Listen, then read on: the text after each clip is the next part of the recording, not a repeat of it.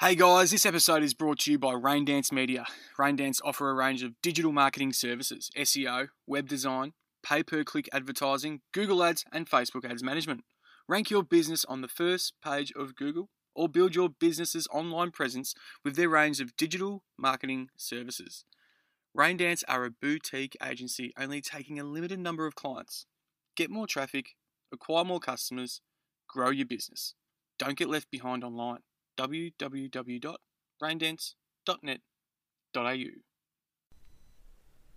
Also supporting this episode is Pinpoint Kicking Aid, an innovative product developed by two suburban Aussie Rules footballers frustrated with the drop in goal kicking accuracy and field kicking efficiency. Pinpoint Kicking Aid is a use once, stick on, rubbery topped overlay for the strike zone of a boot. It's super thin, pliable and creates a more conducive surface to aid in striking the football, helping to prevent the ball skewing sideways as it's propelled off the boot. Pinpoint is available in translucent and black and in 3 different sizes. It's for all players from the professional to the junior football player. Product can be purchased from their Facebook page, search Pinpoint Kicking Aid and press the Shop tab. Pinpoint Kicking Aid is approved by the game's governing body by the AFL for training and games.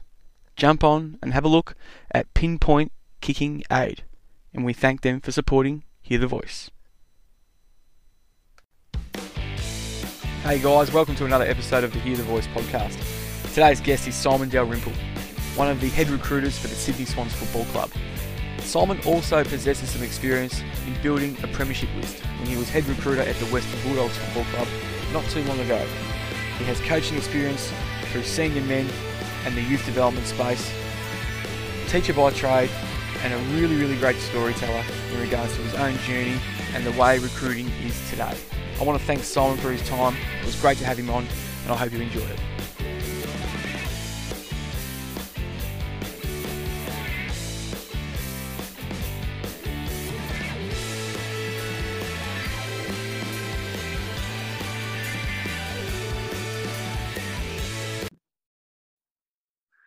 Simon Dalrymple, welcome to Hear the Voice, mate. Thanks, Ruts. Yeah, glad to be involved. What's happening, mate? We just had a little bit of a chat off air, if you will. You're a teacher by trade, but you are currently the Sydney recruiting manager, or one of. Tell us your role and tell us what's happening due to the isolation rules, mate. Where do we find you? Yeah, so recruiting manager, but based in Melbourne. So pretty much we've been on stand down the whole recruiting department since late March. So yeah, it's been an interesting 7 weeks not working. So I'm a teacher by trade, but I hadn't taught for 18 years. So I had to go back and get my registration, which is a thing through the Victorian Institute of Teaching. Yep. Which 18 years ago didn't exist. So that was a challenge to go back through academic transcripts and get all that. That took about 3 weeks, and then school went back, and I was lucky. A good friend of mine's a principal of a primary school and has employed me as a CRT teacher for the last couple of weeks. So it's been good, something different, get out of the house and earn a bit of money. And then I got told yesterday that stand down will continue now indefinite for for the next month or two. So which wasn't unusual or not. I sort of predicted that would happen. But I'll hopefully have enough teaching and a few other little things to keep us busy. Yeah, interesting. What's CRT stand for, mate? It's basically replacement teachers. Okay. Yeah. So I think what is it? Casual relief teaching. There you go. So it's you just get called in for a day or 2 or 3 days. Go through an agency, they book you. So look, it's good. Yeah. No, that's good. That's good. It's an interesting story of what people have had to do and overcome the virus. So you've done well. You're lucky. I mean, wouldn't have been easy going back trying to find those transcripts from 18 years ago. No, and the academic transcripts were further back. Yeah. They said that I gave them a photo of my degrees and that, and they said, no, we need the transcripts. So anyway, look at it. I had plenty of time to chase them up, and we got them in the end. And yeah, so it's good to. I got paid last night for the first time, so that was an exciting thing to look in your bank account. It's crazy times, mate. But well done. It's a good story for those that are listening that might be struggling a little bit. That you've got to go to pretty extreme lengths to get it done, but you've done well there. Look, it is interesting because you almost got to park your ego. Yeah. Here I'm rocking into the school. I'm the oldest CRT teacher by a long way. Yeah. And you're sort of thinking, geez, life's come to this. Yeah. But it's put money on the table to support your family, keeps you active. And you always, as a recruiter, you're always looking how people learn and watching how kids of today learn with technology. So, yeah, it's been interesting. Well, it's something that I could probably segue into later on if I chose, but instead of parking it, we will introduce your love for footy and how you started playing and coaching, and there's a really good backstory there. But while we're on it, currently, how are clubs getting ready for the next crop of draftees? Because if you're being put on standby, competitions are in an unknown. I've had chats with numerous people around the kids, i.e. the kids that are going to get drafted, whether they're male or female, if this is to be their current draft year. You guys are on stand down. You've had to go back to teaching. So what does this look like for the upcoming draft, in your opinion? Look, it's an interesting one, Ruts. We have a guy who does all our futures. So he basically looks at players as 15, 16, 17-year-olds. Yep. So he does reports on those. We've got databases on them. So I've been through all of those back in February and March. Uh-huh. Watched some practice games of this year's crop, and that now it's been put on hold. Now we're hoping that we will get some footy. Yeah. Be that 6 weeks of private school footy or 6 weeks of NAB League, hopefully. Enough sample size combined with what we know of them as 15, 16, 17-year-olds to be able to make, some informed selections at the end of the year. Yeah. If there was no footy this year and it was purely on their 17th year, it would be a harder selection, but at least it's something to be able to make a decision on. And you really need to back your recruiting eye to be able to make the right decision. It'd be more risk, but good recruiters can mitigate that risk and hopefully you can find good players. Whether there's maximum picks at the draft, it might only be 2 or 3 picks per club. All those things are up in the air. And we don't really know yet what the structure is going to be like. A recruiter's still keeping an eye on athletes and their doings now. Just off the top of my head, thinking about it now, they could potentially still be keeping a track of these players and seeing how they have reacted during the shutdown and whether they've continued to train in their own setting, whether they've become a little bit of a party boy or a party girl and just think, well, everything's in shutdown, no one's watching. A recruiter's still out there keeping a close eye on things, do you reckon? Look, maybe through social media, but that's pretty well checked now from the players. That will be, it's a good point though, because their resilience through this period will be a great indicator of how they might be in the future at AFL level. Yeah. We're not allowed to have any contact with them at the moment, so no Zoom interviews or anything like that. We already did do a lot of interviews in February and March, so we've met a lot of the Victorian boys. But that's one of the things we're keen to do when we do get back is obviously do more interviews. There'd be a lot to be done because usually we sort of do 3 or 4 a week for the whole year. So there's a bit of work to be done there. Are player managers, just before we move on, are player managers allowed to approach them at the moment? I don't think so. Yeah. I'm not 100% sure. They might be. Yeah, it'd be a hard one to police. Whereas clubs are a definite no contact. But yeah, interesting one. It is. It definitely is.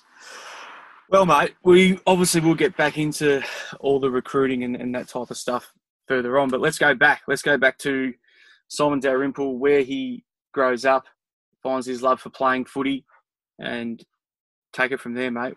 Yeah, look, eastern suburbs in Melbourne, Northbourne, grew up. Just always, back in the day there in the 70s and 80s, it was very much footy and cricket. Footy in the winter, cricket in the summer. I got two brothers. Played a lot of footy in the backyard. We lived opposite a school. The school oval was sort of 60 metres from our front yard. So yeah, just loved footy. Like my dad didn't play much, but yeah, I was probably of my two other brothers, I was the keenest on it, and just loved it, and cricket as well. And then was lucky enough to get invited down to Hawthorn under 19s. Yep. And sort of had to go at it there for a few years. What year, Dally, was that? That was 1986. So Right. I was at top age. I'd done my HSC or VCE back, or HSC it was called, Yep. the year before. So I was first year at uni, and there Hawthorn was a fantastic club. They won the AFL or the VFL flag back then, not 86. 80s, I played a few games in the reserves, most of the season in the under-19s, and then played the following year, the whole year in the reserves. Yep. And had, they were runners up that year, so it was a really strong side, but a great club to be at. And I look back on it and think that I would have loved to have played one AFL game, so I got close, but in the end I wasn't good enough. I was small and slow, and as a recruiter I wouldn't have picked myself. So that's not a good mix. And if you're small and slow, you need to be either really tough or just have something X factor about you. And I was a good decision maker, but I wasn't a long kick. Wasn't overly tough, so you sort of it's hard to make it. But I know I gave it my best shot, and you loved my time there. Pretty decent era of footy at that time at Hawthorn too. You might be selling yourself a little bit short. Was going into those late 80s, early 90s, or even in the mid 80s, they were a force. Gary Ablett Senior, was he still at Hawthorn at the time, or had he already left? Just gone. Yep. Yeah. But look, it was Dermot Brereton, Dunstall, Dipper, Johnny Platten. It was an unbelievable team. It was so I think they played about 7 grand finals from 83 through to 89. So look, it was good, and I could have got a game maybe at a weaker club, but in the end, I wouldn't have been good enough to last too long. But and Alan Jeans was a coach, and I had a great relationship with him, and I actually went back to Hawthorn a couple of years later and worked there. It was my first job. Was in marketing in the at the footy club. So right. So that was, and by then Jeansy was doing a bit of recruiting, and I got to know him really well and got a good relationship with him, and he really had a great eye for talent. Yeah. And he used to always say to me, if only you could run a little bit quicker, you'd be a good player. But he was, great man. That's fantastic. So it's still a good level of footy, Dals. Where do you end up playing locally? I assume you don't stop playing there. No. So then I played in the VFL or VFA back then. Yep. So had a couple of years at Sandringham, and then the majority of my career was at Box Hill. Okay. So I ended up playing over 100 VFL games and represented Victoria and came high up in the Liston Trophy a few times. So, Yep. which was, in the end, that was my level. I was a state league player, Yep. but had great years. Box Hill was a terrific club, a lot of good mates there, and the big ground suited me because I could run, had good endurance, and I wanted to play at the highest level that I could. And so I had about 7 years in the VFL and really enjoyed them. Fantastic. Then did you head to the VAFA after that as a player coach? Yes, I did. Yeah. At Trinity? Trinity. Yep. Yeah. Had a couple of years there as a player and then as a captain coach. Won a flag in B grade and then hung up the boots. And I really made it. Retired reasonably early. I just at 30, 31. Yeah. I just wanted to get into footy as a job, and I got involved at Eastern Rangers as an assistant coach. Yep.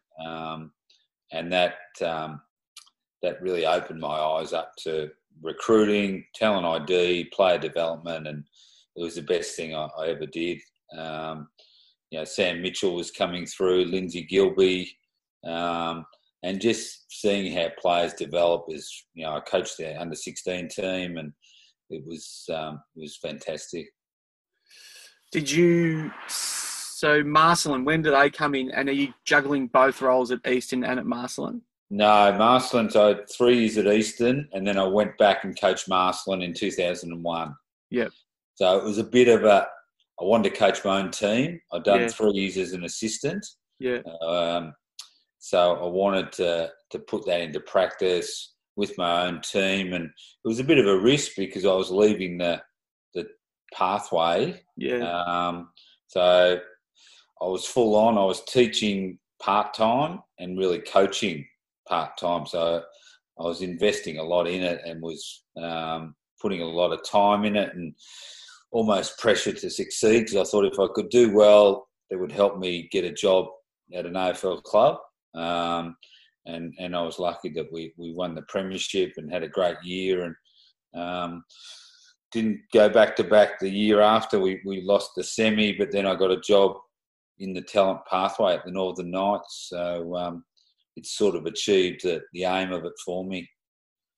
Spoke to one of your assistant coaches actually on this podcast, Tommy Humphrey, last week or the week before, and he's worked in footy. We worked it out. It spans over 3 decades. It's amazing, and he's still going to this day at Richmond AFLW as a development coach. He's worked with so many high-regarded coaches. He had you right up there. He actually penned you in at number 1, and then he put you back to number 2, I think, because he remembered he coached with Darren Buick. But to be in the top 2 is still pretty handy. So with coaching, you had a skill set. He told me about relationships.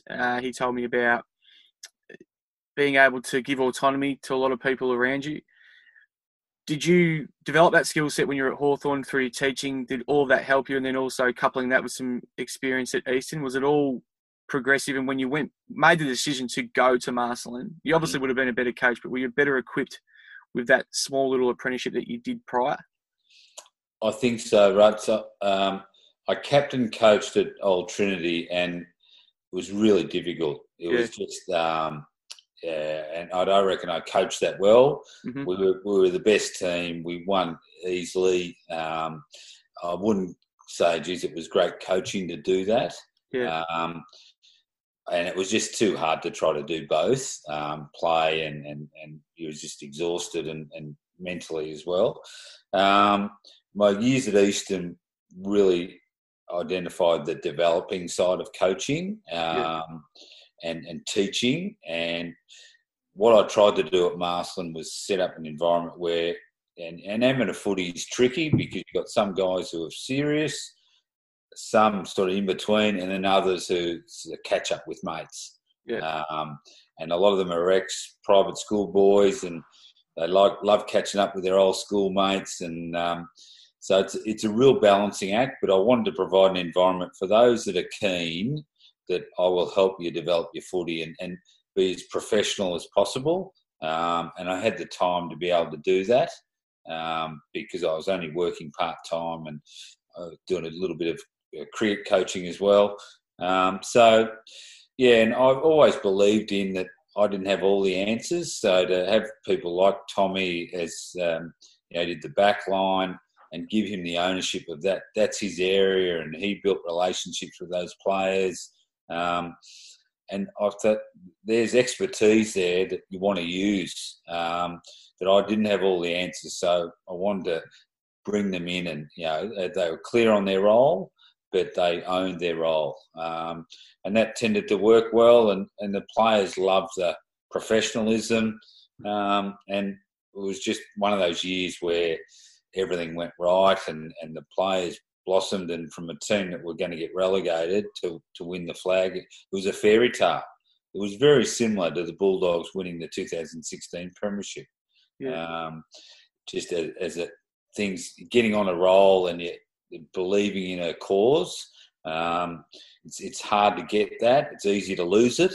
And, it was probably one of my best years in footy, just from an enjoyment point of view, to see a club that had been down finally win their first ever A-grade premiership, because you're competing against old Zavs and old Scotch and St Kevin's. These schools are a lot bigger than Marsland. Yeah. Marsland's almost like the poor man's private school. Yeah. Working class, but great people, terrific people. And, the best part of it is going to reunions and, reflecting on that year. I bet it is. It's interesting you talk about how you went about coaching Marcelin. This would have been 01, as you said. Yeah. So to this day, mate, so fast forward to 2020, and I'm going through coaching ranks and courses and stuff at the moment, and we're being educated on what you're talking about, what you did in 2001.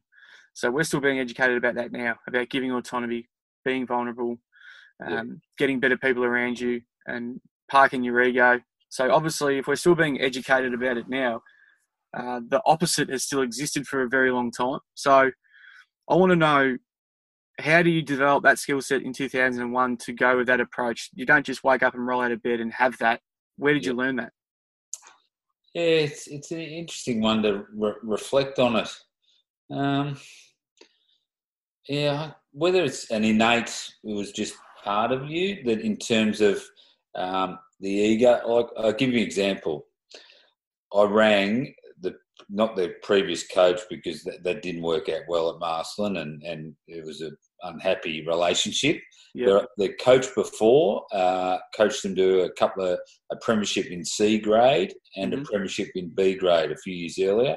Yep. A school teacher, a well-respected guy. I rang him and spoke to him about, just give me some info about Marcelin and how I should go about it. And one of the guys who ended up being the captain was an interesting personality. He was a full forward.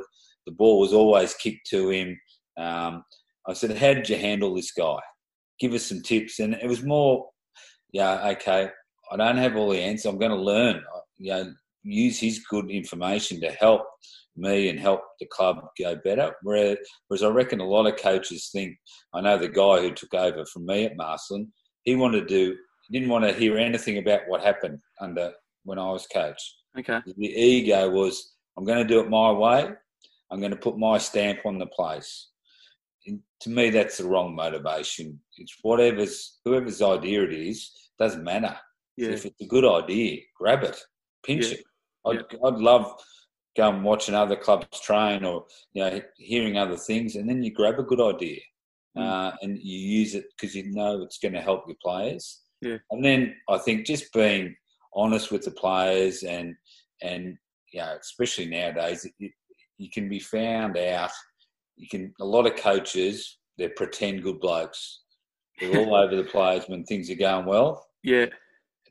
And players pick up. One thing that hasn't changed, and I've seen it at AFL level for the last 15 years, is that players pick up when the coach is off them. There's one player at the Bulldogs, he used to avoid walking in the corridor when he saw the coach coming. Wow. Because he was that intimidated by him. So your casual conversations with the player, in the seconds at Marsden, I used to make sure I'd go and watch the seconds and I'd take notes on the seconds players because I wanted them to see that the senior coach wasn't just about the first 20 players. It was about the whole club. And I'd put those notes up on the notice board at training Tuesday night. And the seconds player would see, good hands off at ground level, quarter one. Just little, and it just make him feel better. That the senior coach is thinking of him and watching him. So little things like that. You got to be genuine. You can't be pretend. And that's, you're not always going to get it right. And you're not always going to have every relationship right. I made errors. My errors were more dealing with committees rather than networking up rather than the players. I think every coach has that issue. It's always the boards or the presidents or the bloke that's tipping all the money in, or that would never happen in the VAFA though, would it? Tipping money in. But, but it's interesting, Ruts, because and Tommy Humphrey would support me on that. I have a low tolerance for fools. And I'm often too abrupt with them. I'll say something rather than playing political games. I just can't be bothered doing it, which has been to my detriment. But, if I think the person's doing the wrong thing by the club, then I'll say something, and no matter who they are, because to me it's all about the club being as successful as they can be. And look, as I said, I love my time at Marsden and great people. There wasn't just me. There was some terrific input from a whole heap of people and a great group of players. Fantastic. I don't want to leave Marsden just yet. I mean, we could go on, it sounds like, about it for a long time, but just quickly. I know a story about the grand final, and maybe you can shed some light or tell your version of events. But don't worry, it's nothing too sinister. But I think there was going to be a decision made on a player for that game. And the playing group, this is my interpretation of the story, and the playing group came in and said, if you do this, you're going to lose the whole team. You don't know what you're about to do. You're about to potentially drop a guy that's been in with us all year and he's sort of the backbone, and it could be a really poor area if you go ahead and do it. Can you tell us about it? Do you remember it? Yeah, I do. And look, it's amazing, Ruts, as you get older. And it's 20 years next year since that year, premiership. So it's a long time. And because I coached at Trinity, and Trinity and Marsden are right next to each other. And sometimes I see people when you're out and you think, is this a Trinity bloke or a Marsden bloke? You start getting a bit confused. But I know that story, and it was an interesting one because it's a similar decision to what I have to make now in recruiting. In that you're looking at what are the risks here, what are the rewards, and you're trying to weigh it up. What's going to be the less risk and the higher percentage option for us. And it was a good one where the player involved, he struggled. He's very limited on who he could play on, so he's a defender. And I was big on opposition analysis, so I really knew the opposition really well, and we do a lot of work on likely matchups, who's scoring their goals, just a lot of homework on, who the main targets are. And he didn't have many. So that was a decision. And the guy who was going to come in had a bit more flexibility. So then you weigh all that up, and you can never affect the spirit of the team. And the spirit at Marsden was huge. And to make a decision that would put that spirit at risk would have been a poor one. So that's where you weigh it up, and look, I can't remember whether it was all the coaches would have been in favour of it. I can't remember that, but we would have had a vote, and in the end, I'd have the final say. But I know the players were really strong on that player playing, so. We're glad he did. He played well, so that was good. It was a windy day, so he's playing on the tall forward, so they didn't sort of do much. So it worked out Oh, well. just give him a slap 20 years later. Yeah. What'd you win by? What'd you win the grand final by? About 6 goals. Yeah, Yeah. ruthless. He could have stayed in. It wouldn't have made a difference. That's right. Yeah. So there's a time at Northern Knights that must be pretty short after this. Yeah, straight after. Straight after? Yeah. 2003 to 2007, 5 years. So what was your role there? Development manager. Yep. So great job. Part of your role is participation, so growing participation in footy. Yep. I was coaching courses, school footy. The other part was the talented player pathway. Yep. So looking after the under 15 squad, recruiting, under 16 squad, and I was basically high performance manager for the under 18. So really concentrating on the draftable players. And I was lucky, my boss at the time, Peter Kennedy, yep. Allowed me to have a lot of input because he knew my coaching background, and he worked at Eastern Rangers when I was there. So great people, great kids. Loved it. Loved the job. So the story to this point and the pathway is, for me, listening, you go, okay, this is interesting. He's gone from Trinity, player coach, goes to Eastern Rangers, gets that experience, Marcelin, head coach, not playing. You start to think that the coaching pathway is the pathway you want to go down. So to step away from Marcelin and go into what is a development phase, and the way you just described it then sounds a lot like the direction in where you are today as a recruiter. Yeah. Did you make a conscious decision after Marcelin, and how did that come about? It's interesting. I was keen on getting in a full-time role in footy.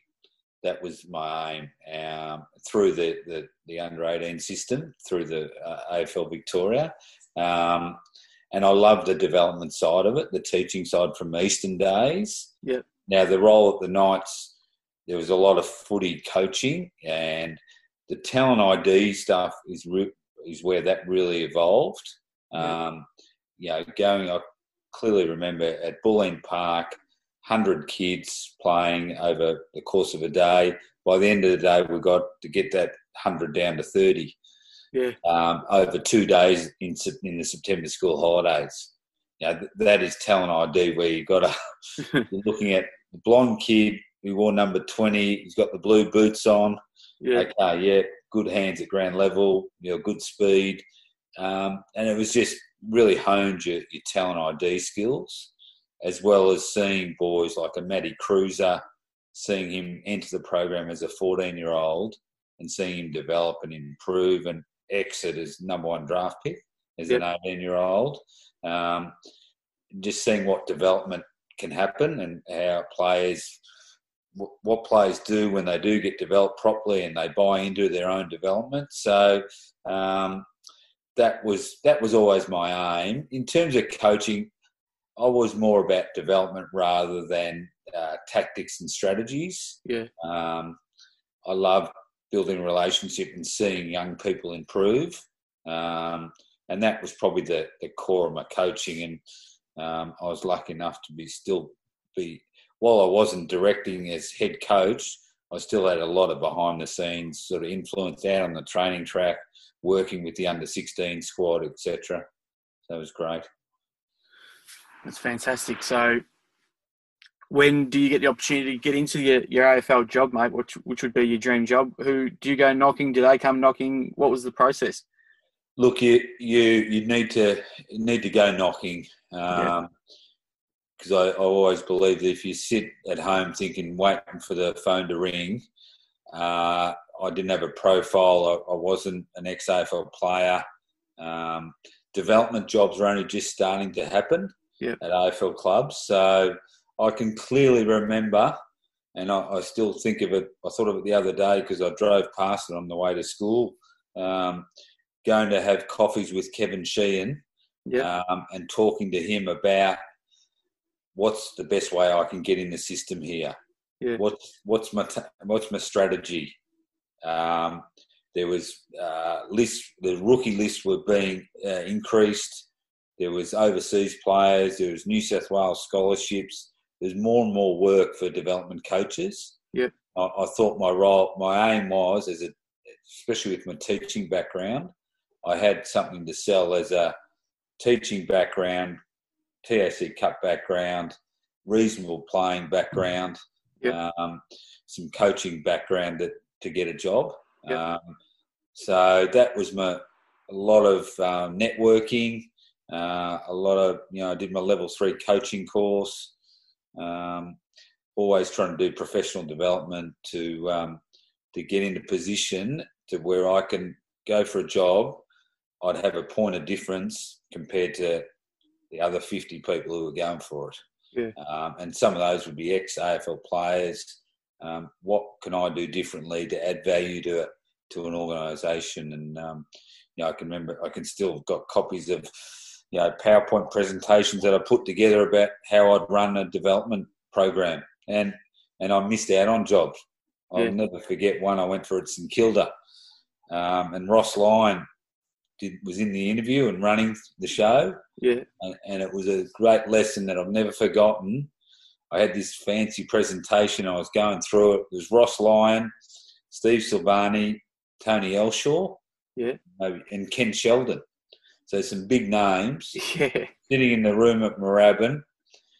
And Ross Lyon is not giving you much, not overly friendly, and it was almost a bit intimidating. Yeah. And some of his questions were just, okay, you've written this in your PowerPoint. How would you do this? Tell us when you've done this. Yeah. And it was, don't just put something in the presentation unless you can back it up. Yeah, okay. And I wasn't bullshitting, but I just wasn't prepared under the pressure to have the right response. Yeah. So it was a great lesson, and I missed out on that job. And I can still remember Tony Elshaw ringing me and saying, "Look, you missed out." And I'm thinking, again, I might have gone for another one. Actually, I did go for one at the Bulldogs and missed that, and then I got one at the Bulldogs the following year. So, firstly, you're a development coach, not in recruiting at the Bulldogs. No, first year, appointed as development coach. Yeah. What year was this? That was November 2007. Okay. Yeah. So development for a year, and then where does the opportunity come to jump into recruiting? Was it always in the back of your mind, or was it front of mind? Look, it was. I coached Vic Metro under 16s also and that helped my development as well in 2007. Yep. But it was I loved it, development coaching. But I looked at it long term, and what age was I then? I was 40, and I'd never kicked as many balls at the footies in that year, and would just be exhausted. You go to training sessions pre-season in February, you'd be on the track from 8:30 till midday, and my philosophy was any player who'd come up and ask me to do touch with them, I'd never knock them back. Because you're there to serve the players. Yeah. And I thought, geez, I don't know how long I can do this. Do I want to be doing this when I'm 50? Yeah. And I thought I'd keep going, but I was lucky, really lucky that Scotty Clayton was the recruiting manager, and he got a job at the Gold Coast as head of list and recruiting up there, and that meant that an opportunity was open, and I'd done a good job as development coach, I thought, and the club were really happy with me. So I was sort of lucky to be, on the spot and put my hand up for the job and ended up interviewing and got it. Wow, that's a fascinating story. I didn't know that either. That's cool. So how does the transition, and what do your days look like now going into that space? A lot different. So it was a lot more freedom.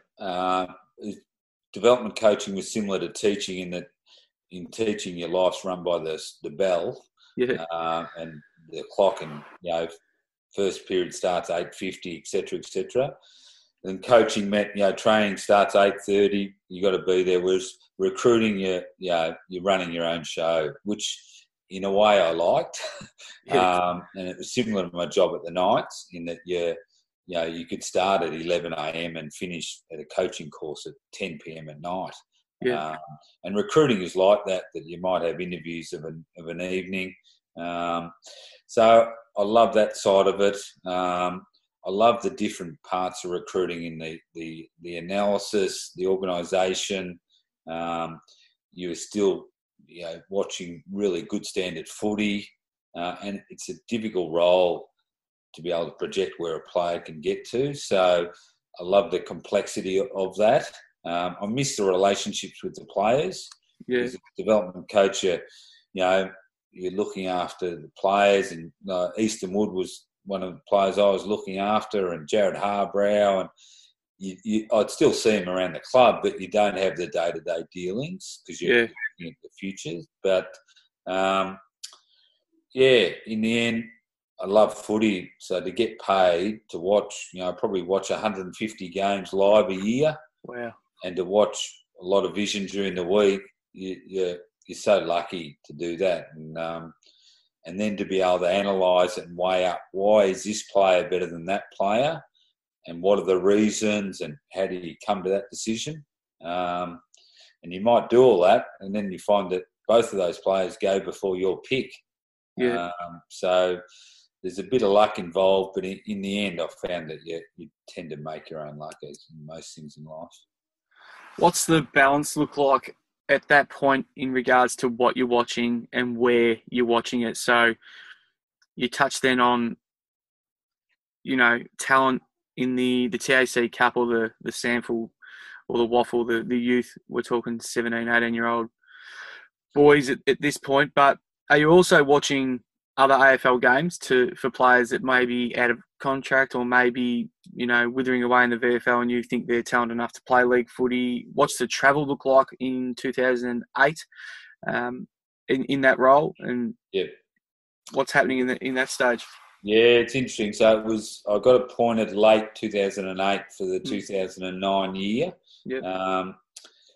It was interesting in that the budget was unbelievably low. So I was recruiting manager, but I was also what they created a role called football partnerships manager.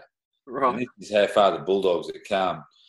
The Bulldogs used to rely on a shared services model where Vic Uni would donate services to the club, but the Bulldogs would need to do things for Vic Uni. And I was the conduit for the footy department to be able to do that relationship. Right. We'd have the same thing with Williamstown. We'd have the same thing with Western Jets and have the same thing with Maribyrnong College.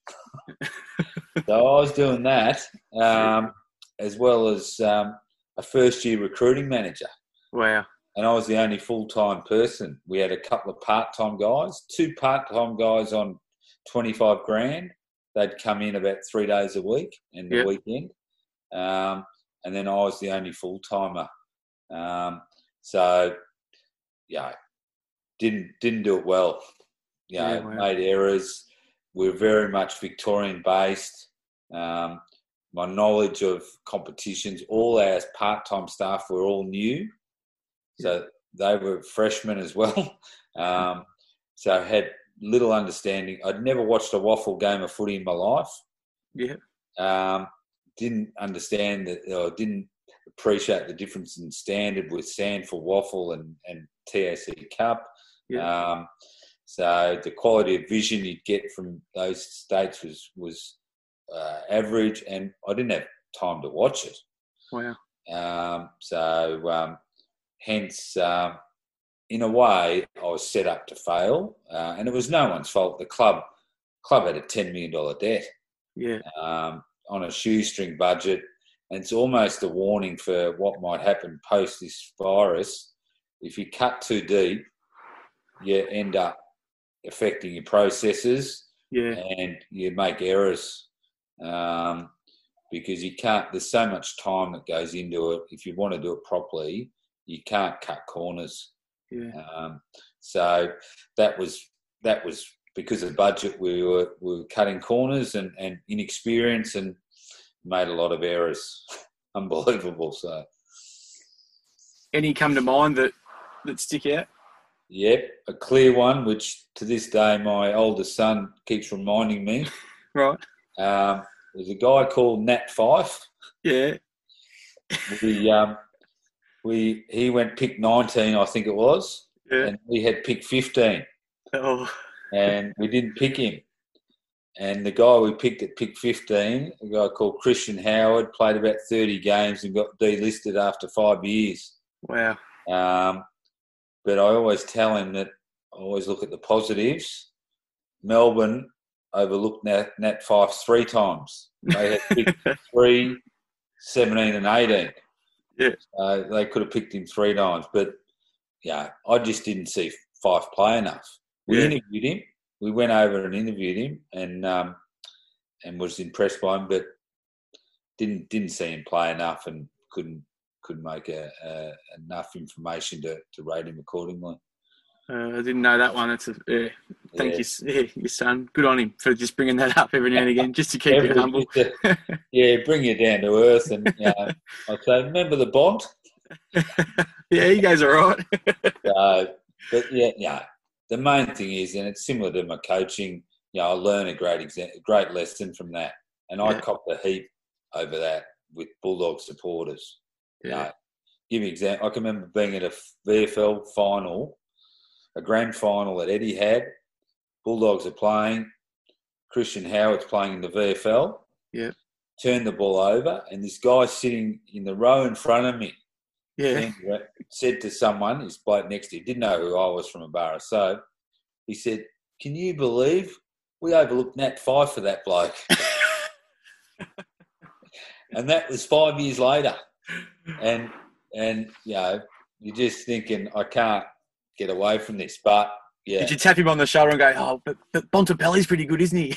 Yeah, Bont had only been there a year. So, and a lot of supporters they remember the negative ones. But look. That's easy to do. We're all experts in hindsight, that's for sure. And the supporters were fantastic later on when success did come. You haven't painted an overall great picture of where the club's at in that time with the debt, and obviously the hurdles that you're having to go through from a recruiting standpoint. But it's only maybe 6 to 8 years after that the Bulldogs win a premiership, and even in and around the time that you're being employed for that role, you're going to have to correct me if I'm wrong here. Rocket Eads coaching them, and they've made at least 1 to 2 prelim finals. Is that right? Yep. Yeah. So made 3 prelims. 3 prelims. So for all and it's not doom and gloom, but I'll use the phrase for the little bit of doom and gloom that you've put out there of the current climate back then. You're still able to get results on the board. You're still able to recruit players that can get you that deep into a season. And, with the budgets and the restraints that you had around you, it's a remarkable effort. Just take us back there, actually, before I ask, how do you get to where the premiership ended? But at that point, how are you getting that done, Delly, with all the restraints that you've touched on? I couldn't take any credit for any of that. That was 2008, I was development coach, 2009, prelim, so 8, 9, 10. I was recruiting, but none of the players I had recruited played in those finals. Okay. All of that work was Scotty Clayton, who'd done a terrific job. With budgets even worse than the one I had. Okay. They had nothing they had some years the Bulldogs couldn't even fill the rookie list because they didn't have enough money. Wow. Now, we've seen how many good players have come through over time on the rookie list.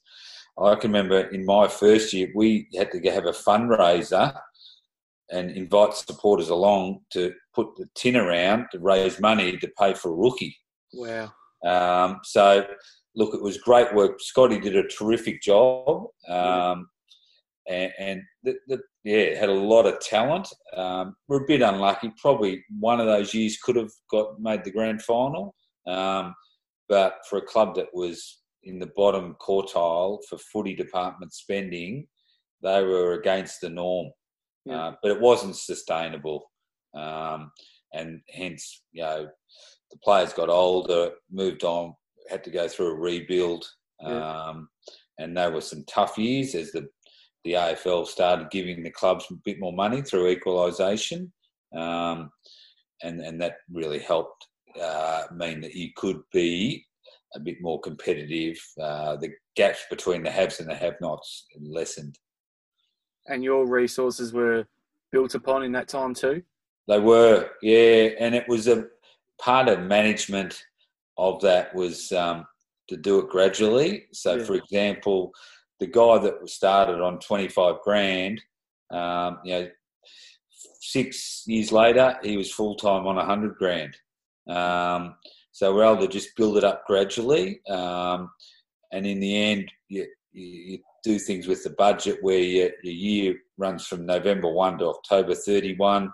You might employ someone in recruiting from March 1 to October 31, so you're not paying the full calendar year. So you employ them, and that gets them into the job at 60 grand, and then the following year they might be on 80 grand. So and the club was good that we gradually built up resources to now where the Bulldogs would have 7 or 8 full-time recruiters. Wow.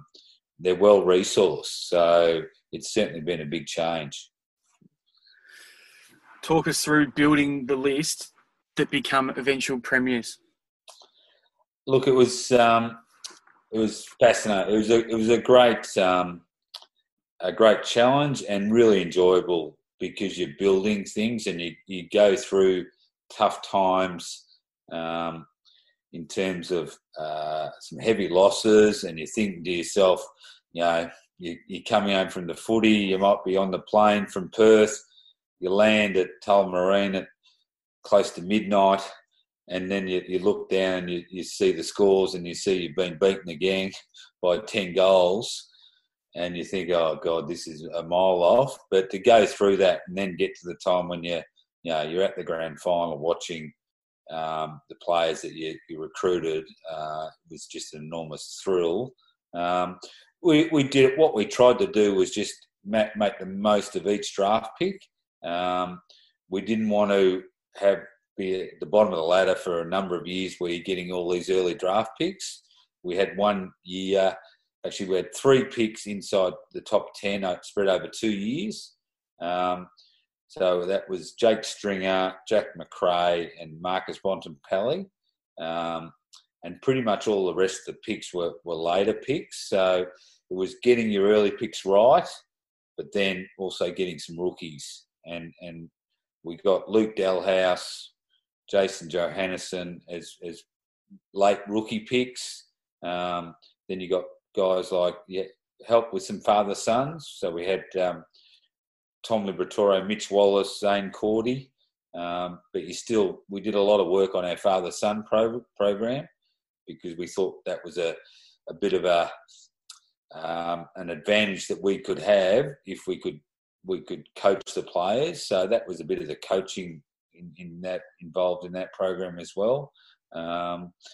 And just had a really good process, had good people involved, and were lucky enough to make some good decisions. How much collaborating and conversations are you having with the coaching staff about the people that you're recruiting at the time? Is it left up to you and sort of you've seen something or 1 or 2 things and you draft the player and then it's off to the coaches? Is it that sort of all care but then no responsibility? You're handing them over to them for them to be coached and developed by the coaches, which is their role. Yeah. How does it all work? Look, it varies from club to club. For mine, and it depended on who was the senior coach. So you had Rodney Eade, basically didn't have any interest in it. Yep. Brendan McCartney was passionate about it, full on. Yep. Would come to interviews with us, with some of the players. Yeah. And I had a really good relationship with him. We had our disagreements. Yep. But he was a good person, and in the end, I'd have the final say. So pretty much during the year, you're left to your own devices. You'd have some catch-ups along the way at list management committee. Then come the end of the season, you'd have checkpoints of some meetings where you'd get input, but it's a real fine line because you've got to be careful that you don't give the coaches too much say, and it's almost a game in terms of you let them have a say, but really, yeah, their input, they're only seeing about 2% of what you're seeing. So should they have an impact on the decision making? Probably not. And in the end, they might see the players a month out from the draft. Come the draft, after the draft, they've probably forgotten a lot about the players. Yeah. So it's a fine line. What I tried to do at the Bulldogs, the conditioning staff, the sports psychologist, and the medical team used their expertise. They were heavily invested, and they really challenged our thinking and gave some really good expertise. The coaches were the head coach mainly, would have some input in terms of the types of players, but he wouldn't. I wouldn't just I'll get that player because that coach likes him. Yeah. Sometimes I got influenced too much, and that was often an error. My philosophy was you got to back yourself, your team. If you're not prepared to have a go at it, live and die by your own sword, rather than pick a player just because it makes the coach happy. Well, 3 years later, when that player fails, people will be going at the recruiting bloke, not the coach. Yeah. And really, the coaching and recruiting are different skills. And majority of coaches in my time, as in assistant coaches, have got no idea on recruiting. Yeah. They just don't see it. And because coaching is about relationships. Yeah. It's about, so all straight away you're biased because you want to like the player. As a recruiter, you need to keep the relationships out of it. Yeah. Whether I like a player or not, their personality is irrelevant. Can they play? Yeah. Have they got the tools to be a good AFL player? Whether I like them because they remind me of myself or whatever else is irrelevant. So that's where coaches can tend to, I really like this kid because he tries hard. He might try hard, but he's not good enough. Yeah. So that's the sort of the balance. And that's a political game, which, as my troubles at Marcelin, dealing with committees, in the end, one of the reasons I left the Bulldogs was because probably people would say, oh, he didn't listen. Well, I listened. I just didn't always agree with what they said because I didn't think it was their role. And unless your manager supports you, that's when it breaks down. Yeah. I had a huge argument with Rodney Eade over Jason Johannesson and Luke Dalhouse. He didn't want either of them. Yeah. He wanted two experienced guys just as list fillers because he's in the last year of his contract. Yeah. His words to me were, Simon, we better not get any fucking injuries. And lucky the CEO at the time supported me. And he said, mate, Rocket, don't talk like that. And he supported me. We're backing Simon's decision. Yeah. And then Johannesson wins the Norm Smith medal. And Dowhouse plays in the Geelong final series last year. And Dowhouse has been a 150-game player, picked 22 in the rookie draft. And he was in our best players in the top 10 in the BNF for a number of years. So. Yeah, of course, you can't forget that. And obviously played in the Premiership too. And was a star. Like, he just fell out with Beveridge in the end, but had a great career and he was a great fella. So, you think those lessons, that happened in 2010. That happened in my second year. So I was still very raw and I had sleepless nights over it. Yeah. And Rodney hardly spoke to me the following year. Yeah. And then he got the flick, which I wasn't disappointed. So it's those lessons hold you in good stead. But, in the end, you've got to have the courage of your conviction. You've got to have a go at it. What's right for the club. Before I ask about the interview process and potentially some interesting stories about parents or players or living rooms and travelling and that type of experience, just on what you're talking about now, it has to be, for me, listening, it's got to come with experience. But how do you forecast while watching a player I mean, you guys are watching them when they're 13, 14 now, aren't you? And then you're tracking them 15, 16, 15? Yeah. All right. So how are you forecasting that a Johannisen or a Dalhouse, obviously they're going to be part of a standout bunch in their draft year, but how do you forecast that they're going to be that player that they are when they get to the AFL? Or are you sort of running a bit of a gamble as well with recruiting? Oh, look, there's a part of it, probably, probably wouldn't call it gambling, more projection. It's a bit like the stock market. You're trying to predict, I suppose the stock market is more gambling, but trying to predict where the player might get to based on a set of indicators. Yeah. And experience has a huge part in it and that's where the Knight stuff was important. Seeing, I saw David Zaharakis as a 14-year-old. Yeah. Who could hardly run endurance-wise. Saw that improve. Saw the impact it had on his footy smarts, and just saw development in front of your eyes. So it's that projection, and if you've seen that previously, you look at a player and you straight away, and this is where the art of recruiting comes into it. You look at a player and you think, what can he become in 4 years? Give him 4 pre-seasons. That skinny little kid can turn out to be, a big, strong body, quick. What would his speed be after 4 years in the gym? Yeah. And that was Johannisen. Like he was a tiny, timid little boy, but a beautiful mover. And he just floated across the ground, a bit like Stephen Hill from Fremantle was at the time. Yeah. And you look at him and think, and you analyse his vision, and he was timid in contested ball, but when he got the ball, he made good decisions. He wasn't panicked or rushed. He was composed, and you think, okay, he's not. I've seen usually timid players are rushers with the ball.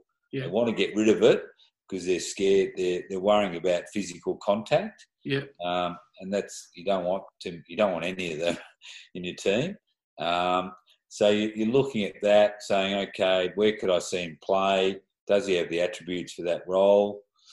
What sort of person he is? You do your homework on him. Speak to his teachers. What sort of kid is he? Johannisen had good self-belief. He'd go into a room of strangers and he could mix in. Yeah. He wasn't like getting through the door thinking, shit, should I be here? And AFL players need self-belief because they're on the big stage. Yeah. They're being assessed. And if they're doubting themselves, then they're often going to get more negative feedback from coaches and they end up doing their head in. Yeah. That's sort of the things we look for. And you do try to predict where they might end up. Like I was thinking about it a couple of years ago when I was presenting at the Bulldogs, and I've over my time, 9 years at the Bulldogs as recruiting manager, I've probably assessed over 1,000 players, and of where they would get on our talent list, and then where they'd rank on our talent list, and you might get 70% of those assessments right. Yeah. But not all of them will hurt or hinder you, or you'll get rewarded by it because some other club might pick them up. Yeah. And you don't have a pick or whatever it might. But you just need to get that percentage up and get the crucial ones right. So when you know this player is going to be your pick, are you going to pick him or someone else? Yeah. So you do. Experience helps a lot.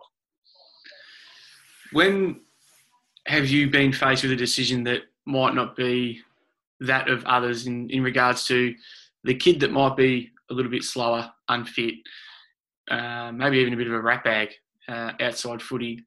Yeah. But he has something. You know that he's got that one thing, and that if you can get him right and into a program, in the end, in that 3 to 4 year period, which you touched on, he could be anything. Do you have a story like that that's worked, or even one that's failed, or one that you bypassed and he went on to another club and had a career? Yeah. It's interesting. So an interesting one was Jake Stringer, highly talented junior, but left school at 15, numeracy, literacy issues, worked at his family's dairy up in Bendigo. So he was 18 going on 30. Yeah. He could come in and have a conversation with you, and he's your best mate. Yeah. But he was half a bullshit artist. Yeah. And I can remember saying to him, he did a bit of training at the Bulldogs. I remember saying to him, Jakey, did you have a big weekend back in Bendigo? I knew he was back in Bendigo for the weekend. No, didn't touch it. Didn't. Was in bed at 9 o'clock. So come on, mate, you don't need to bullshit me. You're allowed to have a beer. So there was some risk there with injury and so forth. So that was we knew he was a bit of a lad. I think he broke his leg in his draft year. He did, yeah. So we analysed his running gait. We had filmed his running gait on a treadmill and did a lot of work on him and seeing whether his leg from our medical team were fantastic. Yeah. So it's a fine line between a lad and a bad egg. Yeah. And often it can be, is it maturity or is it the environment they're growing up around? Yeah. How is our club going to handle this player? Yeah. Do we have the resources to manage him? And that's where your communication with your footy department is really important in saying and presenting all the strengths and the potential risks to everyone and getting their buy-in, because the recruiters can't do it themselves. You need to have the welfare guys, the development coaches, everyone on board, especially the senior coach, because if he's off the player, then you're pushing it uphill to make it a success. So, what did he have that you had to have? I guess all that resource. What as a junior, what did he have that you couldn't resist? Unbelievable power. Yeah. And what he did, like he's all Australian as a 20-year-old, 21-year-old, kicked 50 goals in the grand final year or close to 50. Power in the air, power at ground level, and his testing after he got to the Bulldogs showed that he was the most powerful athlete they've almost ever had. Wow. And it was just the dangers as a forward to be able to kick goals in numerous ways. Yeah. And look, it ended poorly for him at the Dogs, but if people forget, he's All-Australian 2015, Premiership player 2016. He's still, I reckon, going to be a really good player. He's just probably had the success too early, and having a partner and children at a young age, he wasn't mature or smart enough to handle it. But I think he'll be better when he's 26, 27 rather than as 21, 22. So he's an interesting one with the risk and reward of that type of player. Yeah, that's interesting. So you have your time there and then you end up at Sydney. Tell us about the journey getting into Sydney and why. I mean, you've touched a little bit on the relationship with Eid and stuff like that. Why the change? Was it you made the decision? Did they come knocking again? Did you go knocking this time or? No. The Bulldogs was interesting. So we'd won the Premiership 2016. So as everyone would understand, it was just an unbelievable year. Dream come true to be at the MCG, seeing all these players that you drafted as kids run around and play the way you envisaged they could play on the biggest day of the year. So great satisfaction. The following year was tough in terms of the club was getting over that premiership. Some relationship issues. I had a good relationship with the coach, 2015-16. 2017, we'd made some changes within the recruiting department. We were growing and we're trying to manage that change. Yep. We had a new football manager who wasn't on the same page to me in terms of how we managed the change and managed staff. And he had he's never been a footy manager before, had no idea on recruiting. He just didn't understand. I often said he just thought that Bontempelli just rolled up, knocked on the door one day and turned up. Didn't know the work involved and the risk and the reward and the processes. And then he started to query me. The coach had enormous power. And in a way, I think it went to, he had no one pulling him into line. So he was wanting to override the recruiters. He had a saying, let the bakers bake. Yeah. That was his saying 2015-16. Well, in 2017, that changed.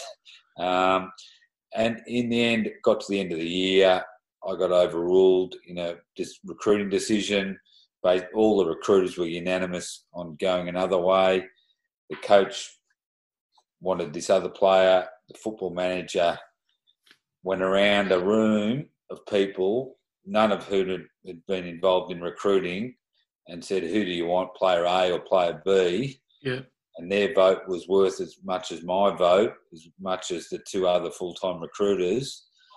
And I just thought, I'm not enjoying this. Yeah. I want to recruit. You work hard all year to recruit a player, and then you get overruled by someone who's got no expertise in that area, and the logic around it wasn't great. So, how many man hours, Dally? Because I want to touch on this. I did speak about the interview process. How many man hours will go into one player recruited?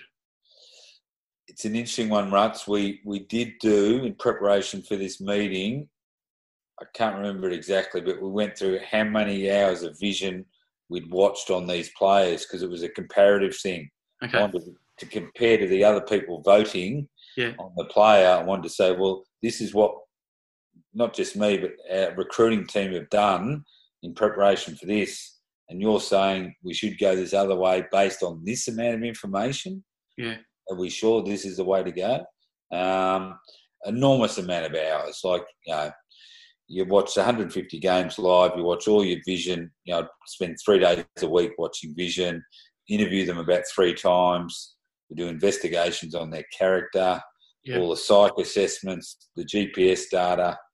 There's so many different data points that you're analysing. So you've got to be in it full time. You can't do it if you're only sort of on the outer. So that meant that I thought, nah, I'm not enjoying this. I was under a lot of stress. You'd go into meetings not worrying about the best outcome, more worrying about the political side of things. And, what should I say in this instance? I wasn't sleeping. My health was deteriorating. I was grumpy at home. Yeah. We didn't have a dog at the time, but I would have started kicking the dog or the cat. It was, time to get out. And I was almost going to go back to teaching, get out altogether. And luckily, an opportunity came up. The Swans, Kinnear Beatson, who's the Swans list manager, I get on really well with. Yeah. And he rang me one day, said, "Oh, look, we've got a vacancy as a recruiter. Is there anyone you'd recommend?" Right. And I was hitting golf balls at the time, and it got me thinking, geez, I might go for that. And I rang back and said, look, I'm interested. And then they sort of upgraded the role to recruiting manager, and I left. It was just a breath of fresh air to get out. So your current role, you touched on that you get the best of both worlds. You're based in Melbourne, so obviously you don't have to uplift the family or anything like that. How many hours a week in Melbourne are you? How often are you travelling? How much contact do you have up in Sydney? Look, the Sydney stuff is we have a lot before the draft. We go up there for a week. At the start of the year, we go up for another week. And then it's sort of, depending on where the games are during the year, we'd go up for some meetings. But it's not a heap. the travel, a lot of phone calls and so forth, and meetings over conferences, teleconferences, or Zoom will be from now on. Travel would be interstate, probably 2 out of every 5 weekends. Yep. So really try not to be too Melbourne biased to make sure nothing beats being at a game. Yep. So a lot of travel. You're working every weekend basically from March through to October. Get a day off, get Mondays off during the footy season or during those months. So a lot of frequent fly points, a lot of hotel rooms. You get a bit tired of that later in the year, but look, it's a great lifestyle. You're staying at nice motels. You're watching footy. You're on the pointy end of the plane. You're not in business class, but you're the one behind it. So you get in front. You don't have to queue up too much. You get priority access, all that sort of stuff. Yeah. Although I hope that continues if Virgin is still around. Yeah. So it's a great lifestyle. The hardest thing is you're away from your family and you miss your kids' sport during winter. Yeah. I'm lucky that my family are now used to it and went through some hard times when the kids were younger, and the boys are growing up with me always being away a fair bit, and that's where you try to put in time over summer. But it's hard. On a Friday afternoon, you go in the airport, fly into Perth, you come back Sunday night at midnight, and you do, I used to always think to myself, Friday afternoon, I'm driving to the airport, you're thinking, am I being a great husband here? Am I being a great father? Yeah. You tend to be a bit selfish because you're going to catch up with your recruiters over in WA, you're going to have a beer with them Friday night, you're going to eat a nice meal, watch some footy. It's a pretty good lifestyle, but you're leaving your family behind, but you're doing that to earn money to support your family. So it's a real juggling act. Yeah, I had this conversation with Tom actually about balance, and we hear it a lot in the footy landscape, and I quizzed him and I have my belief on it, and you used the word selfish as well. I think balance is bullshit in the football industry. I'm not too sure it exists because it is the most selfish industry, even at a local level as a coach. You're burning a lot of your family on weekends and you are missing a lot, and even during the week too. I find I can be leaving the house at the worst times for training and or not being at home for those times of dinner, bed, homework, drop-offs and pickups. Do you have any advice around that, mate, or is it how I've described it? It is bullshit. The balance doesn't exist, and you just need a really understanding wife and family to help you through it. Look, I reckon it is. You definitely part of that's right. Because I can remember when the unfortunate with Phil Walsh when he passed away, and he was obsessed with footy and reading about it, that it affected his relationship with his family. Yeah. And it paid a huge price for that. And so it's such a sad story. Yeah. And the whole footy industry sort of took a step back and spoke about balance. And then 3 weeks later, it's all full on again. Yeah. So it's trying to reflect on your behaviours and think of things like that. And then when you are home, you switched off footy. Yeah. So the phone's off. And that's really difficult in recruiting because, I'd be lying at night thinking, we're going to pick this player or that player, or we're going to do this tomorrow, and to switch off and give quality time to your family. Yeah. And that's the key to it, and that is easier said than done. Yeah. No doubt about that. But I think if you can have someone as a critical friend and who you can catch up with, giving you feedback and talking through that can help with your reflection. Because it's really hard to do it yourself because you're just so busy. Yeah. So someone to catch up with and to give you that feedback and ask you about those sort of balance issues would be beneficial, I think. Have you had that in your own experience? I have, yeah. I've had a guy who I met at Eastern Rangers, a guy called Brendan Mason, who's been in footy, police, really good at the political side of things, dealing with big organisations, and the police force is very political. Yeah. So he was a great help to me at the Bulldogs, and just talking about your whole life, and just catching up as a critical friend. And yeah, he was fantastic, and still a good mate today. And honest with you, because you don't want a bloke just pumping you up all the time. It's got to be honest. Yeah. That's fantastic. Great insight, mate. Before I let you go, I wanted to be... We haven't talked a lot about Sydney. There hasn't been a lot of time spent there. There's been a little bit, but your short period there, what have you seen in regards to the Bloods culture that we hear a lot about? What's Kinnear Beatson like? I know he's a doyen in the space. He's been a fantastic recruiter for such a long time. What are the differences? What do you enjoy about it, the current move to Sydney? Look, working with great people. So a recruiting team, there's only 4 of us full time, so small. Part of recruiting is because you spend so much time with these people. Yeah. One of Scotty Clayton's criteria in appointing staff is they've got to be a good bloke. Yeah. You've got to be prepared to want to spend time with them. You don't want, when you're at an airport or waiting in a lounge and the flight's delayed, there's just so much dead time where you're hanging around. Yeah. So enjoy their company. Obviously got to be competent and so forth and have a skill set. But the Sydney guys, we just get on really well. The banter, I've just had a Zoom beer with them tonight. We do every Friday night during this period where we have a beer and just catch up over Zoom. Yeah. Which, was just sort of hit us next week. We'll be able to go to each other's houses. But that's the main part of it. The coach is really good, just a down-to-earth country fella. Yeah. Good to work with. Don't see him as much as you do from a Melbourne-based club, but really when you do go up to Sydney, makes you feel welcome. The club is very clear on know your role, play your role. I don't coach. I don't get involved in that. I don't get involved in list management in terms of watching other AFL clubs. My job is recruiting. Yeah. That's what I do. And Kinnear, that's one of his huge strengths. He's brutal on making sure everyone stays in that space.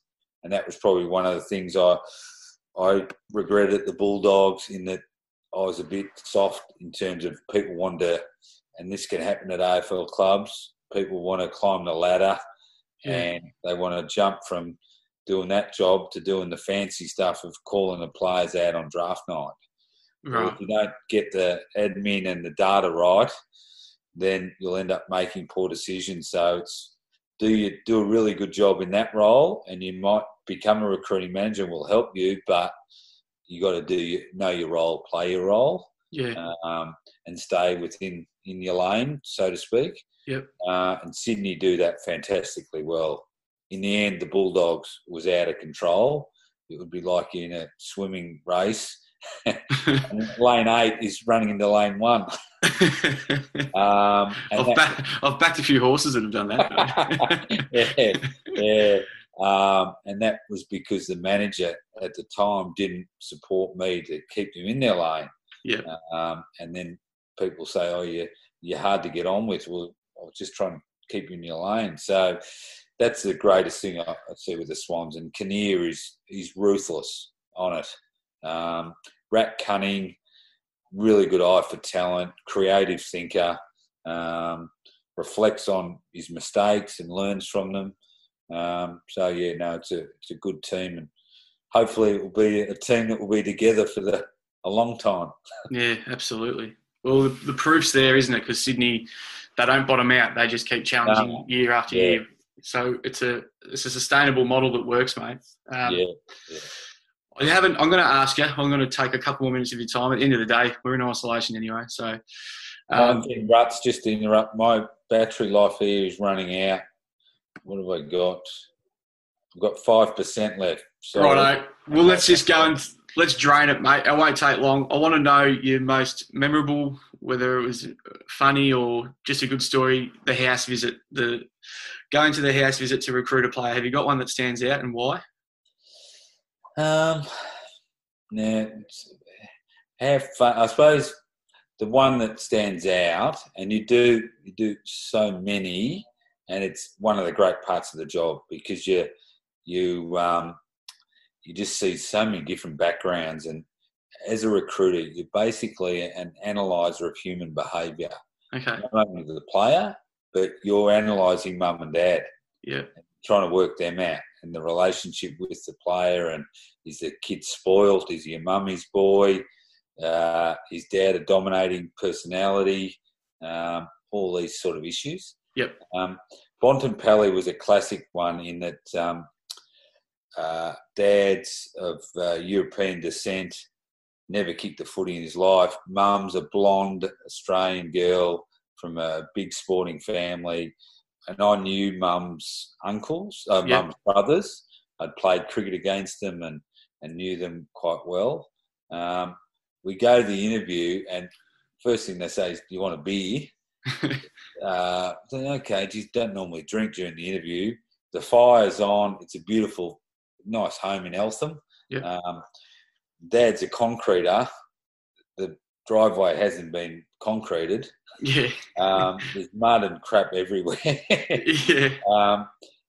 Brendan McCartney comes with us. They don't know who Brendan McCartney is. They thought Brendan McCartney was the sports psych. I'm sitting on my chair like I am now. The dog comes up to me, and at that stage I wasn't a great dog person. I was sort of shy. The dog knows that I'm a bit fearful. The dog, I sort of go like that. The dog goes back. So the mum starts calling me the dog hater. She calls McCartney the psych. And then we had another little fella. She thought he was an ex-jockey. And it was just a funny night. And we were there, I reckon, almost 2 hours. Wow. We had about 3 beers. And then by the end of the night, we said, "No, this is the coach. This is Brendan McCartney." Macca was low-profile coach. Yeah. So they thought he was a sports psych. So it was just a fun night. And then we ended up picking him. And he ended up, like I haven't seen mum and dad for a while now, but you'd see them and you were just great friends with them. It was just a great... the night we picked him, we were on the Gold Coast. There's an after party. It's just a great night. And then he goes on and he's the face of the club. And, seeing a kid that is probably on about 800,000 and you pick him as a 18-year-old from Marcelin College from the Northern Knights. So, and it's changed his life and changed the family, and a great success story, which, they don't all turn out like that. Mate, that's a great night because it's such a positive night. Yeah. And you really enjoy it. But, that was one that was memorable for a lot of reasons. Well, the whole time I've been engaging the story and hoping that your battery didn't cut out, mate. So sorry, mate. I've got 3% now. Oh, beautiful. Well, it's fitting that we finish up on one of your favourite recruiting stories, being a kid from Marcelin, and you obviously one of the early parts of your journey was at Marcelin, mate. So terrific learnings and insights from a person that's forged a career through the AFL landscape, and I hope that through the COVID situation that we're going through now, mate, that you guys stay safe and well and you get back into recruiting with Kinnear and the boys sooner rather than later. And I really thank you for your time. It's been a cool chat. No worries, Ruts, and good to chat, mate, and hope all the best for your footy and the podcast, mate. Well done on it. Good man, Dally. Thanks, Ruts. Cheers. See you, Bye. Bye. Hey guys, thanks for listening. Really appreciate it. Be sure to share it on all your social platforms or even text an email. And please stay tuned next week for another episode of Hear the Voice. Thanks again.